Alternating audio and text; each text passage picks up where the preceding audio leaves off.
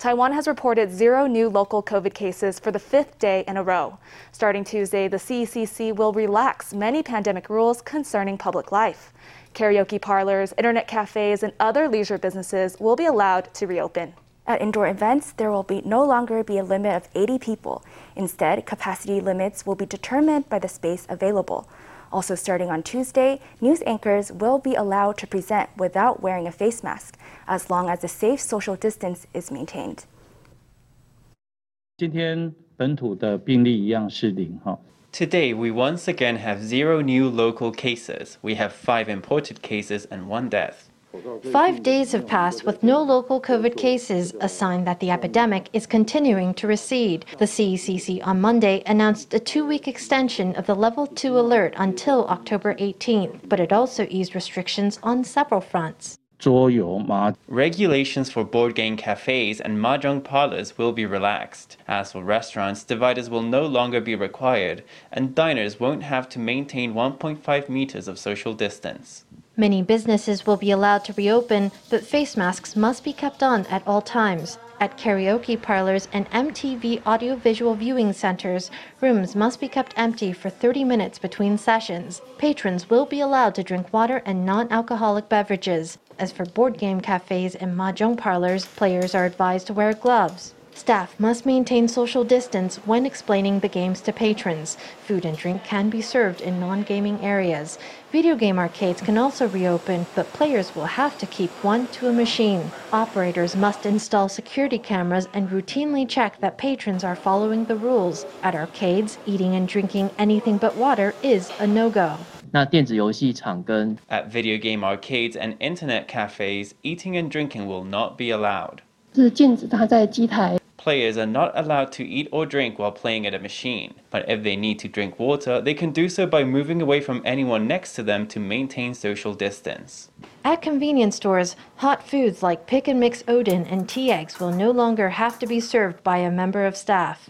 Religious pilgrims are once again allowed to visit temples and hold banquets, as long as they all travel together by car, but religious processions and parades will remain forbidden. Occupancy limits at mountain lodges and national parks will be increased from 1/3 capacity to half. Limits on parking spaces will be raised from 50% capacity to 80%. For indoor events like exhibitions, the 80% capacity limit will be lifted. Instead, the limit will be determined by available floor space. That's 1 person for every 2.25 square meters indoors and 1 person per square meter outdoors. With the epidemic abating, more businesses are reopening. Even so, health officials remind the public to mask up when heading out and to frequently wash their hands. Another shipment of Pfizer vaccines arrived in Taiwan Monday morning. This delivery contained about 270,000 doses. Also on Monday, waitlist registration opened up for the 11th round of vaccination. Let's hear from the CECC. 指挥中心也规划了第11期的这个AD 第2剂跟 BNT 的第1剂。 The CECC has planned an 11th round of vaccination, which will administer second doses of AstraZeneca and first doses of Pfizer. Waitlist registration is now open and will close on October 6th at midday. People can book appointments starting at 10 in the morning on October 11th to midday on October 13th. In the 11th round of vaccination, 2 groups of people will be eligible to get a second dose of AstraZeneca. One group is those aged 18 to 55 who got their first AZ shot on or before July 22nd. The other group is those aged 56 and up who got their first jab on or before July 30th. In addition, first shots of Pfizer will be available to people between 12 and 22 years old, as well as those aged 47 and up. Anyone 18 years and older with designated health conditions will also be eligible. National Taiwan University Hospital has unveiled promising progress in its telemedicine project. As Taiwan's flagship hospital, NTU is flooded with patients and doesn't always have enough room for them all. Thanks to its telemedicine technology, it can transfer them out to local hospitals and then follow up on their care virtually. Since 2017, NTU Hospital has transferred more than 2,700 patients to Taipei City's hospital system. So far, this telemedicine project has gotten good clinical outcomes and glowing patient reviews. The woman on the hospital bed has cellulitis, a deep infection that's caused painful swelling in her calves. She checked into NTU Hospital for treatment, but was told she'd have to wait 4 days for a bed. Fortunately for her, the hospital has a partnership with the Taipei City Hospital system, and she was transferred to a vacant bed at its Zhongxing branch. 我这个要住院治疗，要打抗生素。 I had to stay in the hospital and get antibiotic injections, but at NTU Hospital, I wouldn't have had a bed for 4 days. It was too long. Since I don't need surgery, they advised me to come to the Taipei City Hospital and rest here with an IV drip. 那根据这样的一个超音波的检查呢， We had discussions about the ultrasound with the medical teams on both sides. It was unanimously concluded that her cellulitis was not showing signs of worsening. With the advancement of information and communication technology, this kind of inter-hospital remote discussion is now possible. During the point-of-care ultrasound, doctors from both hospitals were able to examine the patient's condition and prescribe treatment. Since the start of the telemedicine partnership, more than 2,700 patients have been transferred from NTU Hospital's ER to the Taipei City Hospital system. 事实上，连远距手术都有可能变成可能。 The telemedicine technology even opens up the possibility of remote surgery. In Japan, there are a lot of small islands. They've previously used a 5G connection with 8K imaging to stream operations. They could even zoom in to see things even more clearly. The hospitals say that through telemedicine, they are able to offer better care for patients while making efficient use of medical resources. A traditional Chinese medicine formula called NRICM 101 has proven effective against mild and moderate cases of COVID-19. The formula was developed by Taiwan's National Research Institute of Chinese Medicine. It was tested this summer on more than 500 COVID patients at 15 hospitals. According to the early findings, this TCM formula was effective at reducing the symptoms in non-severe COVID cases. The developers say it was especially effective against the Beta and Delta COVID strains. NRICM 101 contains 10 herbal ingredients, including fish mint and Isotitus radix. The formula has authorization for emergency use in Taiwan. Its developers say they'll soon launch an updated formula that's effective against severe COVID cases. A chef in Holong Township, Miaoli, has set up a health food kitchen with support from many generous friends. Li Zhongyu aims to feed customers with hearty food that will support their health. And her vision has been nourished by many volunteers over the years who love to hang out in the kitchen. These zongzi are made with high-fiber rice, boiled, then fried with ginger and sesame oil for extra goodness and flavor. Dried turnip grown with reduced pesticides is then added. For diners following traditional Buddhist vegetarian diets, there's a total vegan option, bursting with turnip, peanuts, mushrooms, and taro. Chef Li Zhongyu lost her last job 10 years ago. Undaunted, she went back to school to learn a new skill, finding a new vocation as a health food chef. Our products are very stable too. We've gradually built up a brand of our dishes, which makes our customers cheer us on toward our next goal. Li banks on high-quality produce and skimps and saves on staff costs. In the early days, many of her friends came to help out in the kitchen as volunteers. Later, when the business was stable, she would pay wages. Not only did I get support from my friends, I also kept on bringing in more friends of friends of friends of friends to help. It's fun and really rewarding. Coming here, it's really innovative and different. I feel I learn a lot. These chiffon cakes are baked at 180 degrees Celsius, and the star ingredient is pumpkin. Fresh out of the oven, long cakes made with taro and sweet potato. It's a kitchen filled with friendship as well as sweet smells. Taiwan's foreign minister says that Taiwan is preparing for war with China. In an interview with Australian Broadcasting Corporation, Foreign Minister Joseph Wu asked like-minded nations like Australia to expand intelligence sharing and security cooperation with Taiwan. China is going to launch a war against Taiwan. We will fight to the end. And that is our commitment. Actually, what Minister Joseph Wu is explaining to Australia is that what he mainly wanted to do is show that the people of Taiwan have the will and the ability to defend themselves, unlike Afghanistan. say that Australia's defense policy is armed by US weapons and it has the ability to provide support in the Taiwan Strait. In such a case, Taiwan's resolve to defend itself would, of course, make Australia more confident in Taiwan and more determined to provide support. During his interview with ABC, the foreign minister said he welcomed the establishment of a UK, US, and Australia security pact in September. The defense deal, called AUKUS, will allow Australia to build nuclear-powered submarines using American technology. Japan's Liberal Democratic Party has elected a new president, Fumio Kishida. That makes him the new Prime Minister of Japan. Kishida ran for party leadership with a tough on China line, which scholars say could be good news for Taiwan. He even has family links with Taiwan dating back to the 19th century. In this photo from 1994, a young Kishida Fumio stands beside former Taiwanese President Lee Teng-hui during a trip to Taiwan. At this point, Kishida was already a member of Japan's House of Representatives and an officer of the LDP's youth wing, but his links to Taiwan stretch all the way back to 1895. This elegant old building in Keelung was once a cafe and Japanese clothing store run by Kishida's great-grandfather, Ikutara Kishida. Details like the name of the cafe can still be found on colonial-era maps of the city. His great-grandfather and great-uncle ran a shop here and lived here for 4 or 5 years, creating a link between Taiwan and Japan. Kishida is now 64. He was carefully cultivated as a successor by former Prime Minister Abe Shinzo. He previously served as Japan's foreign minister. In 2017, when China protested a visit to Taiwan by Japan's Minister for Internal Affairs, he made this statement.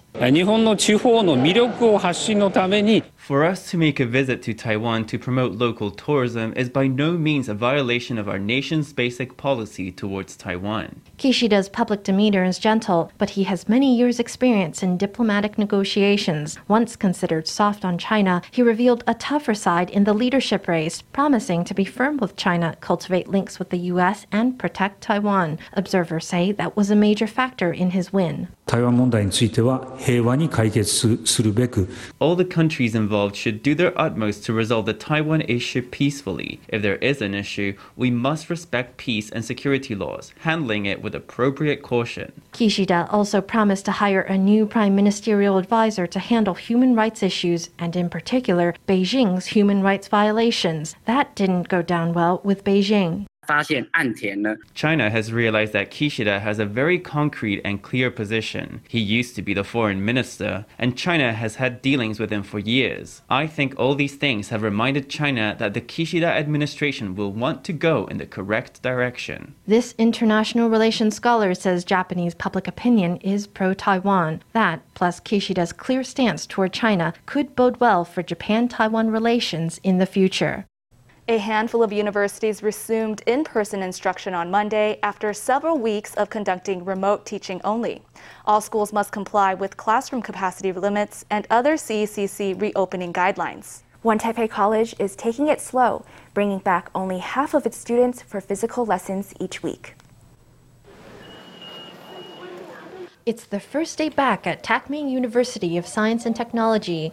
To meet the CECC's 80-person capacity limit for indoor spaces, the school has reopened in a hybrid format, with students alternating between physical and virtual classes on a weekly basis.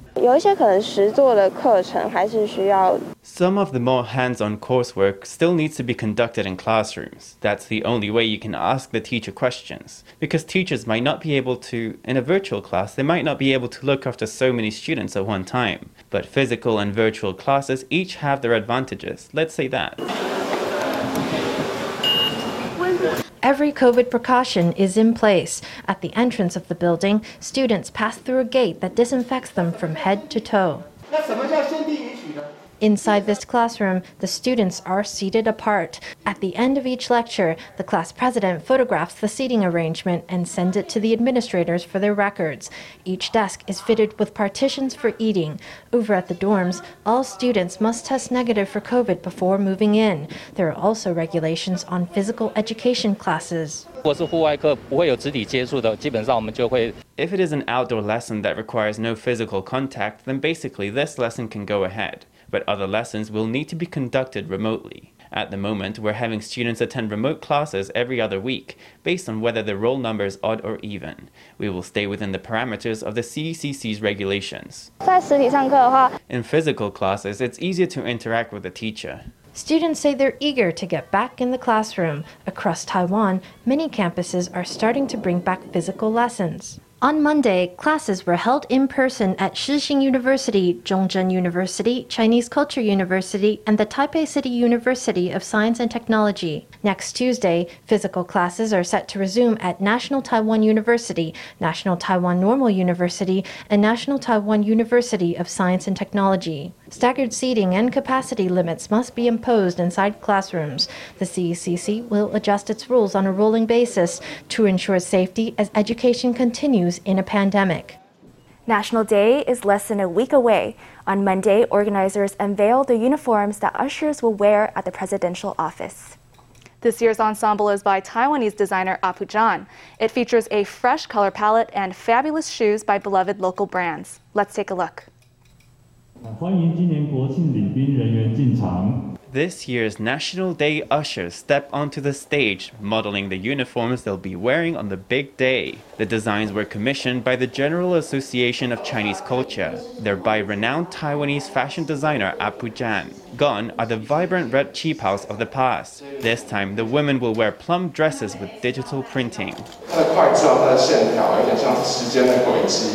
The blacks and stripes on the dress are kind of like the tracks of time, the passing of time, the steeping that happens with time. After all, National Day is like a birthday, and birthdays mark the passing of another year. It's always a time to reflect on what the year has brought to us and what it's left us with. The hope is that these stories and these things that are staying with us can show on the dresses. A highlight of the ensembles is the shoes, which were designed and custom-made by local shoemakers Aso and Bonjour. Their delicate classic appearance does not come at the expense of comfort, allowing ushers to be at the top of their game on National Day. For this special occasion, we hope to integrate Taiwan's thriving design sector and our industrial strength. For future National Day ceremonies, or for other special national moments, the General Association of Chinese Culture will continue to connect Taiwan's great designers with great firms, so that Taiwan designers and manufacturers can become a powerful force for Taiwan. The ushers' uniforms represent Taiwan design and manufacturing. They're a step from tradition toward internationalization. Organizers say they highlight the theme of this year's event: democratic alliances and international friendships. A choir of amateur indigenous singers will grace the National Day celebrations next week after their pandemic recording went viral this summer. The National Day Committee has invited the 50 singers from the online project to gather in person and perform President Tsai Ing-wen on October 10th. 50 amateur singers from 16 indigenous tribes come together to sing the pandemic anthem hand in hand.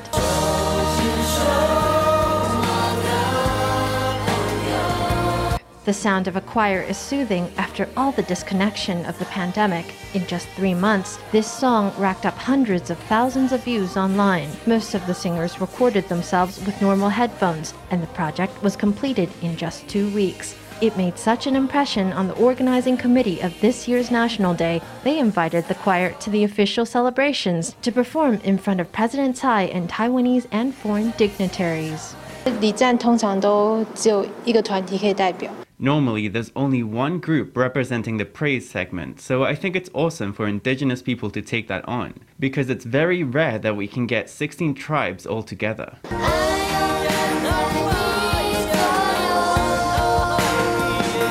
The organizers of the hand-in-hand recording were stunned and delighted to be invited to the National Day event. They'll also perform traditional indigenous songs and dances.